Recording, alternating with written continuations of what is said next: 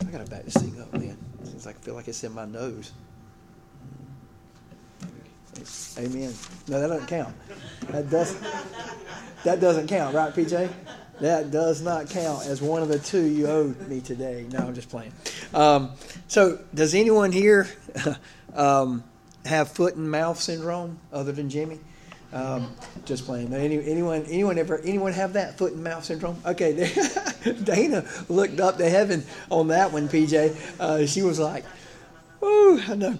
Let me give you a few of the funnier examples that I found on the internet. I mean, there's so many, but it was a hard time. I mean, I just grabbed a couple. Okay, like 5. All right, and I'm not going to say you where they're from, but there's different people on the internet. Okay, this person, this website compiled a bunch of them. So the first time I met my last girlfriend's mother, you're going to find out why it's last in a minute. I wanted to compliment her with something like, "I can see where Jane got her good looks." Instead, it came out, "Wow, I'll bet when you were Jane's age, you used to be good looking too." That was followed by what felt like 5 minutes of awkward silence while she just scowled at me. Okay. Not good. The next one, I was just leaving my girlfriend's grandmother's funeral. On my way out, I shook her father's hand and said, "Thanks very much for inviting me," like it was a party. That's awful. This person offered a pregnant lady my seat, saying something like, "Here, you can have my seat. I know what it's like. My wife is pregnant too." Turns out she wasn't pregnant. Also turns out it wasn't a lady. Wasn't pregnant, wasn't a lady. 2 more. My family says grace before prayer. Once on Father's Day, I decided I would say something special for my dad. I have a terrible case of foot and mouth, so while my intention was to say something sweet, it ended up being like this. "Dear Lord, thank you for Dad on the day that we're supposed to say that. Amen." And then the last one, I was like 12 and getting facial hair for the first time. My friend's mom said, "Look how long your beard is." I replied, "Almost as long as yours." So anyway, well, I thought those were funny. I think we'll agree that what we know about Peter, that he can relate to all those. Okay, and so today's we're in sermon number 26. We're almost halfway done with Mark. Okay, so we'll probably be here for a little while longer. But today's title is "From a Blessing to a Bashing." All right, and in response to a question, this is our central statement. It's really more of a matter of fact of what happens in this. Okay, and so we're going to break it down into number 1, the question Jesus asked, and then the blessing he gives Peter, and then third, the response. The statement that Jesus will make that will upset some people, and then 4, the bashing. Okay, so that's the steps that we're going to look at today. And by the way, for all you sports fans out there, you might like this one, but I thought about entitling this "From the GOAT, GOAT, to a GOAT." Right. Anybody have gotten that one? All right, the greatest of all time. You know what I mean? Like you feel like you're on top of the world, and then now you're a GOAT. All right. I was always confused about that. Like whenever that started being a thing several years ago, I'm like, they were talking about like Michael Jordan's the GOAT. I'm like, what? No, he's like the best all time. No, that's what I mean, Coach. I was like, I think somebody told me that in the classroom. I was like, no, a GOAT is somebody who's not good. Well, I don't. He said, "No, Coach, you're greatest of all time." I said, "Oh, okay. You students, I don't get it." Okay, but anyway, and so we're in Mark chapter 8. Towards the end of it, we will almost finish it today, Mark chapter 8. But here we go. It says we're going to read verse 27 to the first part of 29. Okay, it says Jesus went out with his disciples to the villages of Caesarea Philippi. I might have said that wrong. Caesarea. Thank you. I appreciate that. It's good to have teachers in the house that will correct me. All right, and I appreciate that. I need it, right, brother? All right, Caesarea Philippi. I'm just playing. I didn't mean to point right at PJ and Jimmy. All right, you could have said amen on that one. All right. Oh, he did? Nope, not counted. Not counting. Okay. All right. No, Jesus went out with his disciples to the village of Caesarea Philippi. Thank you. And on the road he asked his disciples, who do people say that I am? They answered him, John the Baptist, others Elijah, still others one of the prophets. But you, he asked him, who do you say that I am? I love this passage, by the way. And first of all, some little background here, okay, for this area. This was actually an area that was known for its idol worship. At one time, they worshiped Pan. All right, I was like, is that Peter Pan? No, it's not Peter Pan. It's a Greek god of forests and deserted places, as well as flocks and shepherds. It was a big idol worship place for Pan. And then, as years went on, they dedicated the town to Caesar Tiberius and worshiped him there. Thus, the name Caesarea. Did I say it right? Philippi. I'm going to have trouble with that. I'm going to second guess myself all day today. So y'all help me out. Okay. So you're coming in from the background. The backdrop is a place that was very much they knew about worship, but worshiping the wrong thing. And so the question, all right, is simply, who do you say that I am? Now, I think I've told you this before, but I've always cared way too much what people thought of me. All right, still do. All right. One of my definite flaws. It bothered me growing up. All right, I did get most friendly in high school, and I like that. All right, but it helped lead me to some bad choices in college because of it. You know, okay, oh, you want to go do that and go party, and okay, all right, I'll go do that. And so that didn't help, and then also demoralized me as a coach. You know, and not feeling like I had the support that I'm sure I did, but I wasn't feeling it. You know, and so that's always been a thing. And so with this question, by the way, that he asked, it has nothing to do with what people thought about him. Unlike me, this has nothing to do. I mean, yes, he asked the questions. Who do people say that I am? He had other intentions. He knew who he was. Amen. Jesus knew exactly who he was. He was just he's kind of setting the disciples up here. Right? He already knew. And that question, and you know we're going to have to preach it, that question is going to have to be answered by everyone in the building at some point in our lives. Amen? Okay? Who, you know, not the first question, who do people say that I am? Who does your grandma say that I am? Who's your mom say that I am? Who's your dad say that I am? Who's your uncle say that I am? No, who do you say that I am? Every single one of us will face judgment. Amen? And we have to answer that question.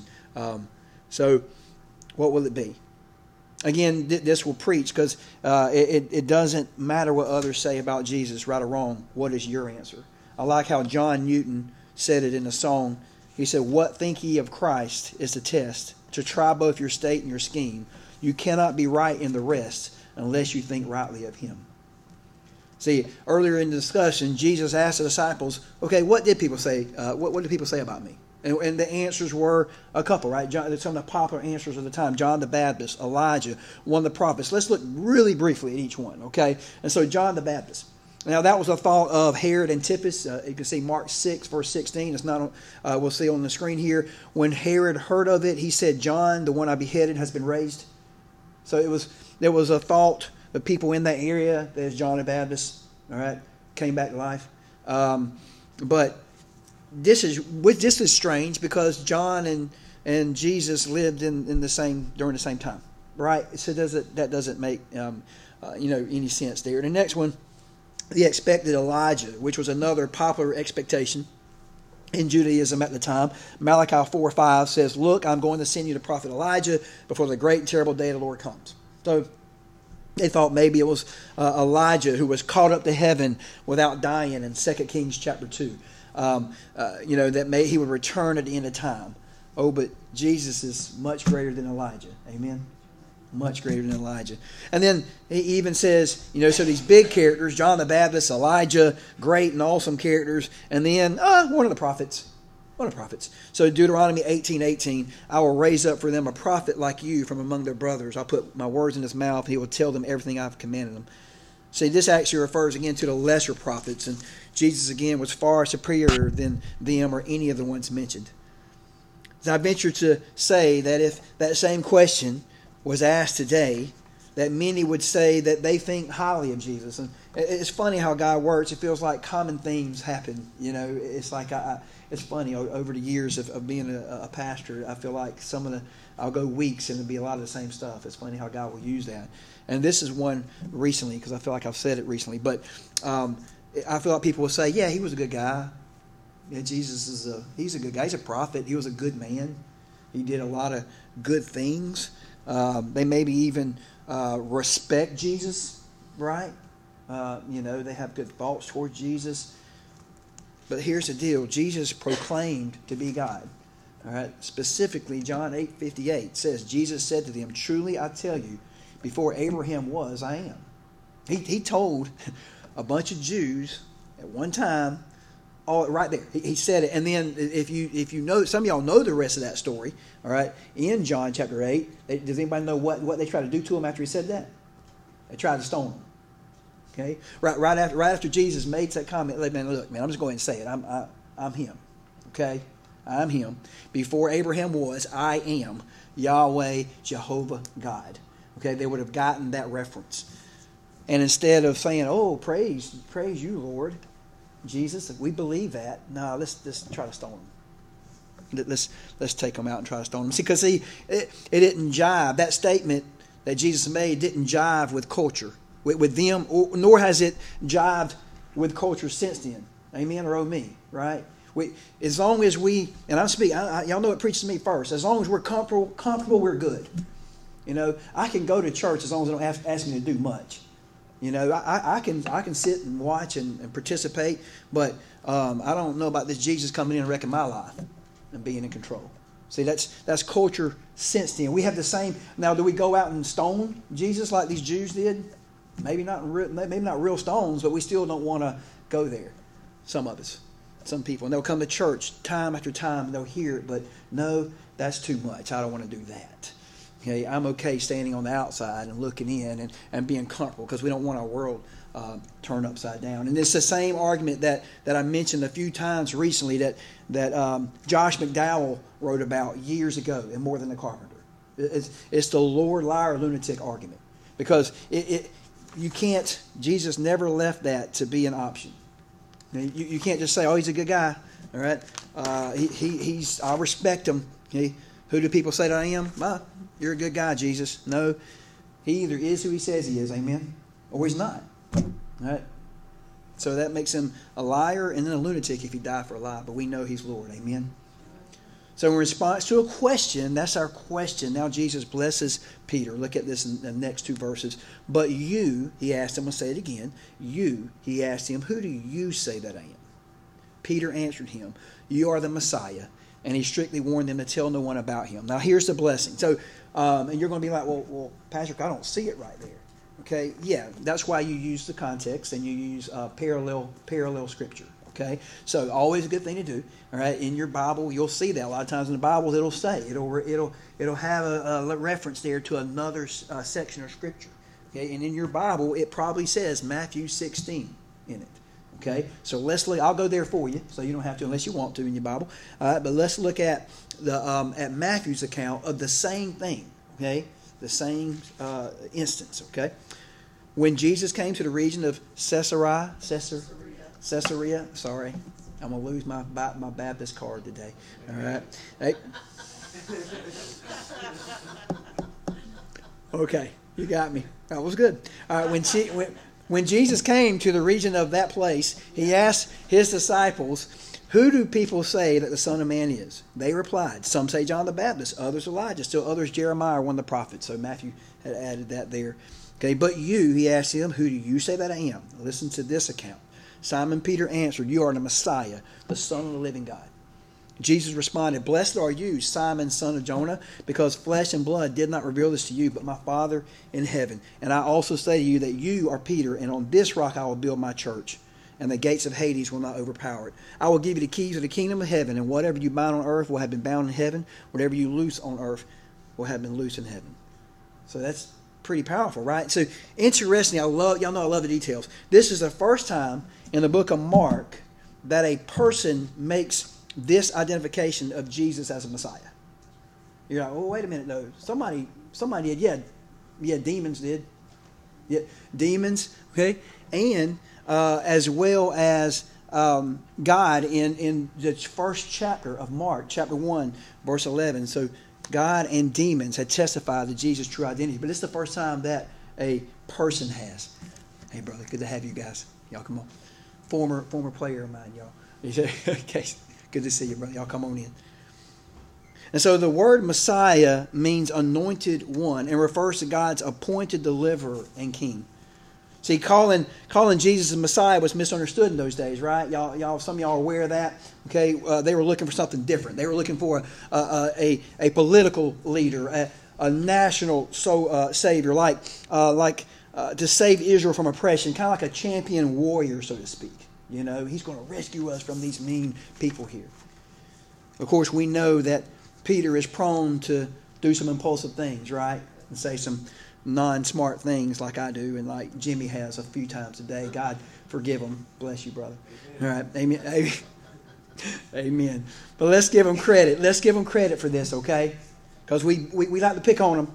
And we're going to see some more in a minute. We're going to pick on some more later. But let's give him credit for acknowledging that Jesus was more than this. He was more than a national reformer. He was more than a miracle worker. He was more than a prophet. Amen? See, even if he didn't fully comprehend what Jesus would have to endure, he still made this statement. That Jesus does tell Peter that he was blessed, and upon this rock he will build his church. And he does. And he used Peter in awesome ways afterwards. And he restores them. And I can't wait to get to that part. I love how Jesus restores Peter. Amen? All right, because Peter denies him how many times? 3 times, right? And then Jesus is going to be on the beach with him, and he's going to restore him. He's going to ask him a question to the point where Peter's like, I don't get it. And then he's restoring him, which is awesome. All right. But why did Jesus warn them not to tell anyone at this point, you think? Well, again, just like recently we've heard as we've gone through the book of Mark, if you're visiting with us today, we're in the book of Mark. Been in it for about 26 weeks now. Because they weren't ready. See, Jesus knew they still didn't get it. Not to mention the people were looking for a political hero, and Jesus knew that his kingdom would not be of this world, from this world. But at this point, Peter's probably feeling good, right?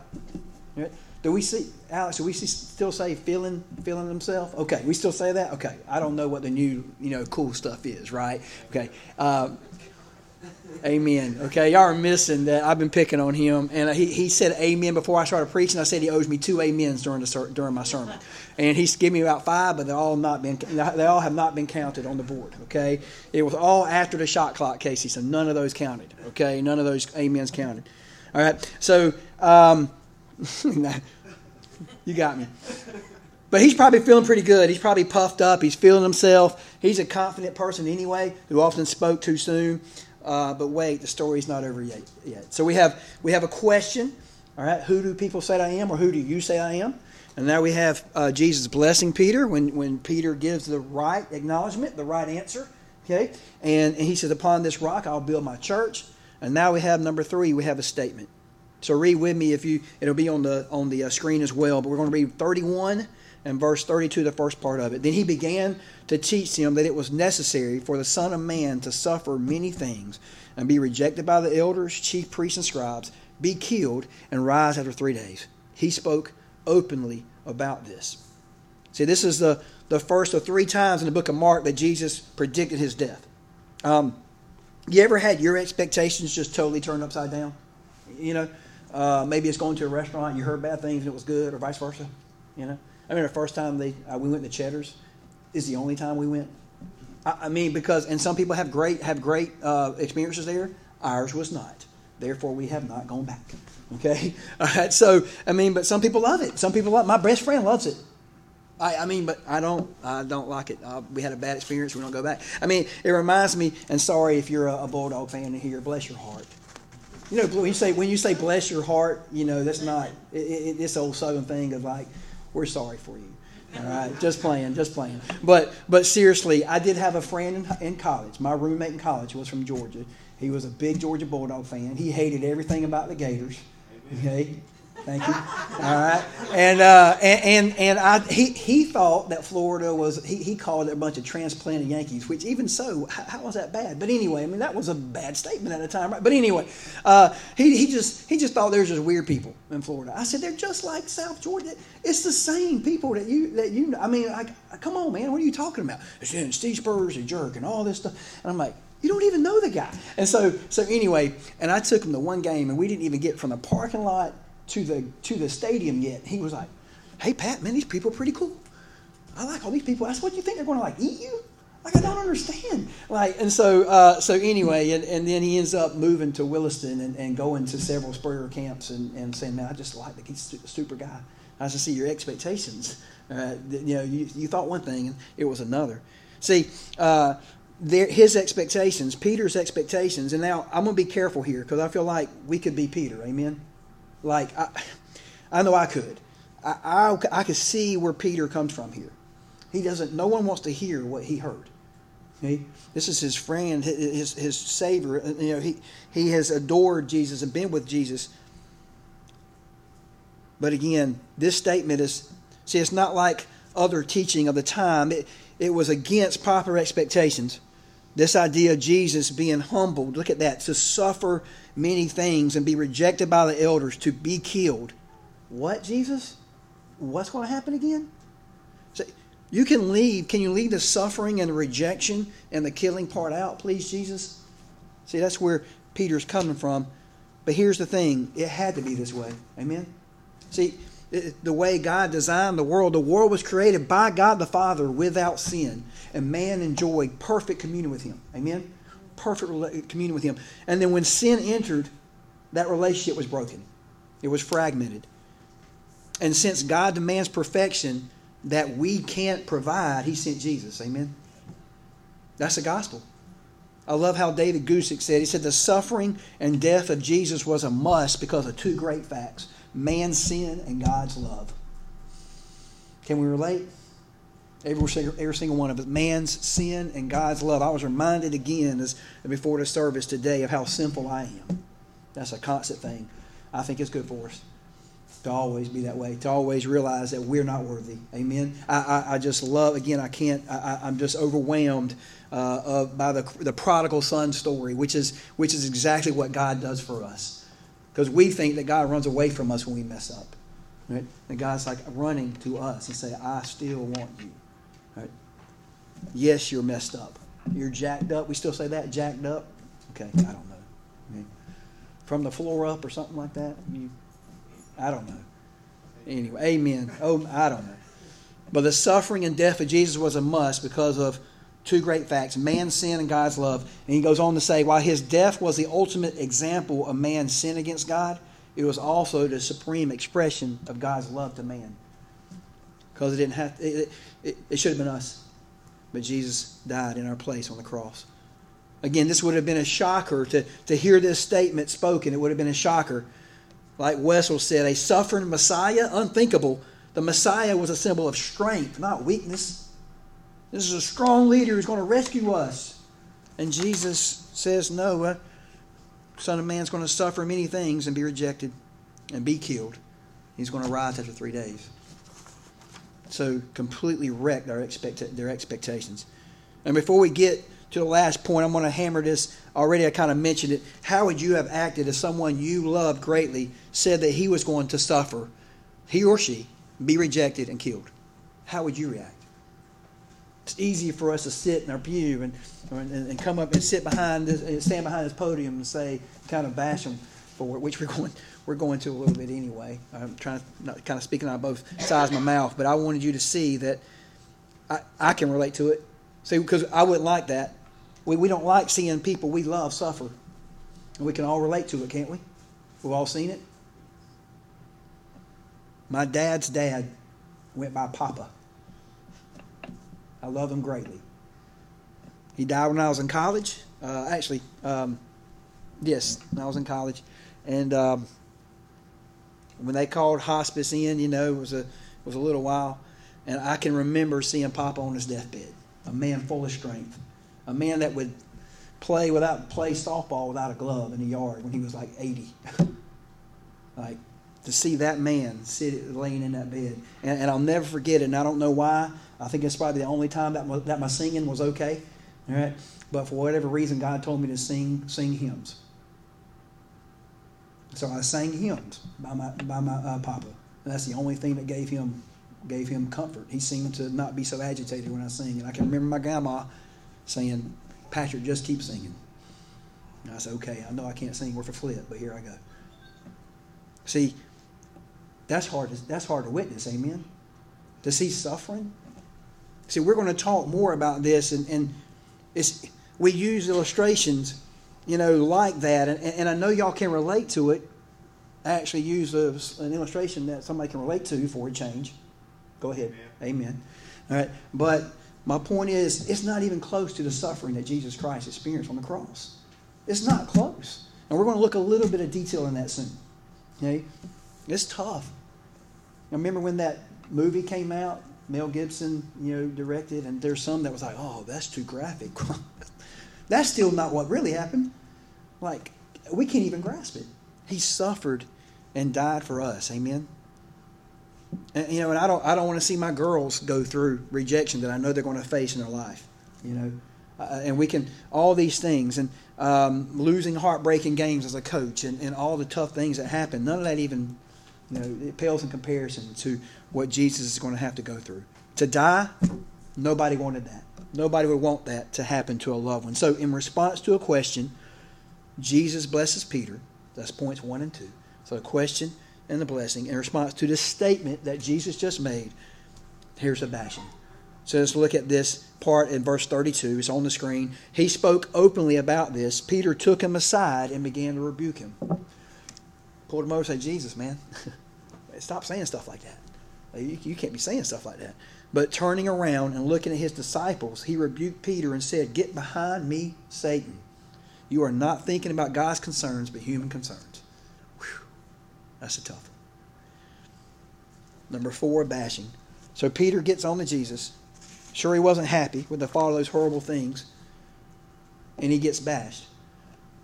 Why? Well, because he was thinking like the world. He wasn't thinking on the things of God. He still just didn't get it. As I heard a camp pastor preach before a couple of summers ago, he said proximity to Jesus does not equal a relationship with him. Amen or oh me? Can I say that again? Proximity to Jesus, closeness to Jesus, going to church every Sunday, any of those things, being in Sunday school, proximity to Jesus does not equal a relationship with him. And that will certainly preach. See, did you know that 85% of Americans say they know Jesus? Did you know that? 85%. Don't know how accurate that is, but it's still a big number, right? Peter walked with Jesus on a regular basis. Still didn't get it. Let's look at what Paul says in Romans chapter 8, verse 5. For those who live according to the flesh have their minds set on the things of the flesh, but those who live according to the Spirit have their minds set on the things of the Spirit. See, the problem here is that Peter couldn't accept a suffering Messiah. It didn't meet his expectations. I can't handle that. I can accept, a political savior, or, a guy's going to rescue us, right, from captivity and from all the abuse, right? I can't accept this, Jesus. Well, will that preach? Won't that preach? See, we want things easy, amen? You want prosperity? You want great health? Better not be your reason to come to Jesus. We have people in our community right now. We have loved ones right now. We have great followers of Christ who are suffering with cancer or been in a hospital for 40 days. Boy, Satan can deceive us, can he? Right? May we pray for those people who preach that nonsense. Right? I know that's not popular, but it's the truth. Sometimes you give your life to Christ and it gets harder. Amen? And it blew my mind one day. I was at school and this little boy, like a little 8th grader, said something like that. It says, well, I'm going to go to church. I know God's going to bless me if I go to church tomorrow. Maybe not. Maybe not. I mean, maybe you go to church and then you get hurt the next day. I don't know. I said, but it was a fault in the thinking there. Well, where did that young man learn that from? Somebody taught him that.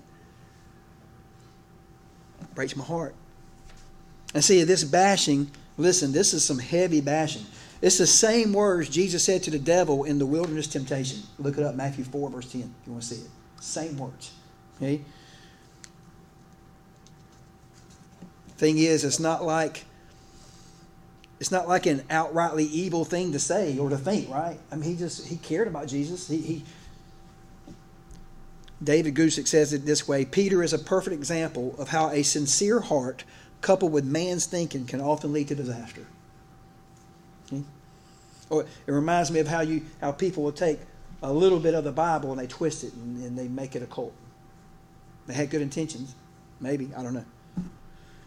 Once again, however, Peter was probably not alone in the thought portrayed, because it says that Jesus looked at the disciples. Did you see that part?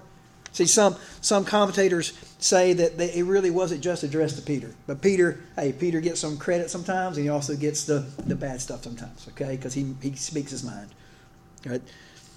Because it says that Jesus looked at the disciples, meaning that he said for everyone who thought that way. So it goes back to what we have our mind set on. Do we have the mind of Christ as Christians? Look in 1 Corinthians chapter 2, verses 5 through 11. I know it's a long scripture, but stay with me. I just think there's a lot of good wisdom here. Of course, it's the Word of God. Amen. And it can preach a whole lot better than me. And you can say amen for that one. Amen. I'll count that one. So that your faith might not be based on human wisdom, but on God's power. We do, however, speak of wisdom among the mature, but not a wisdom of this age or the rulers of this age who are coming to nothing. Verse 7, on the contrary, we speak God's hidden wisdom in a mystery, a wisdom God predestined before the ages for our glory. None of the rulers of this age knew this wisdom, because if they had known it, they would not have crucified the Lord of glory. But as it is written, what no eye has seen, no ear has heard, and no human heart has conceived, God has prepared these things for those who love Him. Now God has revealed these things to us by the Spirit, since the Spirit searches everything, even the depths of God. For who knows a person's thoughts except this Spirit within him? In the same way, no one knows the thoughts of God except the Spirit of God. So in response to a question, Jesus blesses Peter. In response to a statement, Jesus bashes Peter. So in our conclusion, Peter's admission that Jesus was a cross, that he was the Messiah, earned him a blessing, right? Admitting it, but his assumption earned him a whooping. Did y'all see that? See, he admitted that Jesus was a Christ, and Jesus was like, yep, you're right. But when we assume, like Peter did, we get a whipping. That's exactly what happens as you ask Alex to come up. See, he assumed that Jesus shouldn't say such things. He was thinking earthly things. Back in those days, the citizens of Caesarea Philippi would say, Caesar is Lord. They would say that. They would go around, they would say, Caesar is Lord. And you know what that confession got them? See, that when they would walk around and say Caesar is Lord, that confession identified them as Roman citizens. Okay? But that could never save them from sin and hell. Amen? Now, Caesar is Lord. Yeah, you can say that all you want. That's not going to get you nowhere. The only confession that saves us is Jesus is Lord. Amen? Jesus, Lord, when it comes from a heart that truly believes in Him. Look at what Romans 10, 9 and 10 says. I'm sure some of y'all have memorized. If you confess with your mouth Jesus is Lord and believe in your heart that God raised Him from the dead, you will be saved. One believes with the heart, resulting in righteousness. One confesses with the mouth, resulting in salvation. Have you made that decision today? If you have not, I'd love for you to come up and we can talk. There's other people in the room I'm sure you can talk to as well. But may we continue to serve God and share the gospel with those around us. Amen. I ask Sally to come up.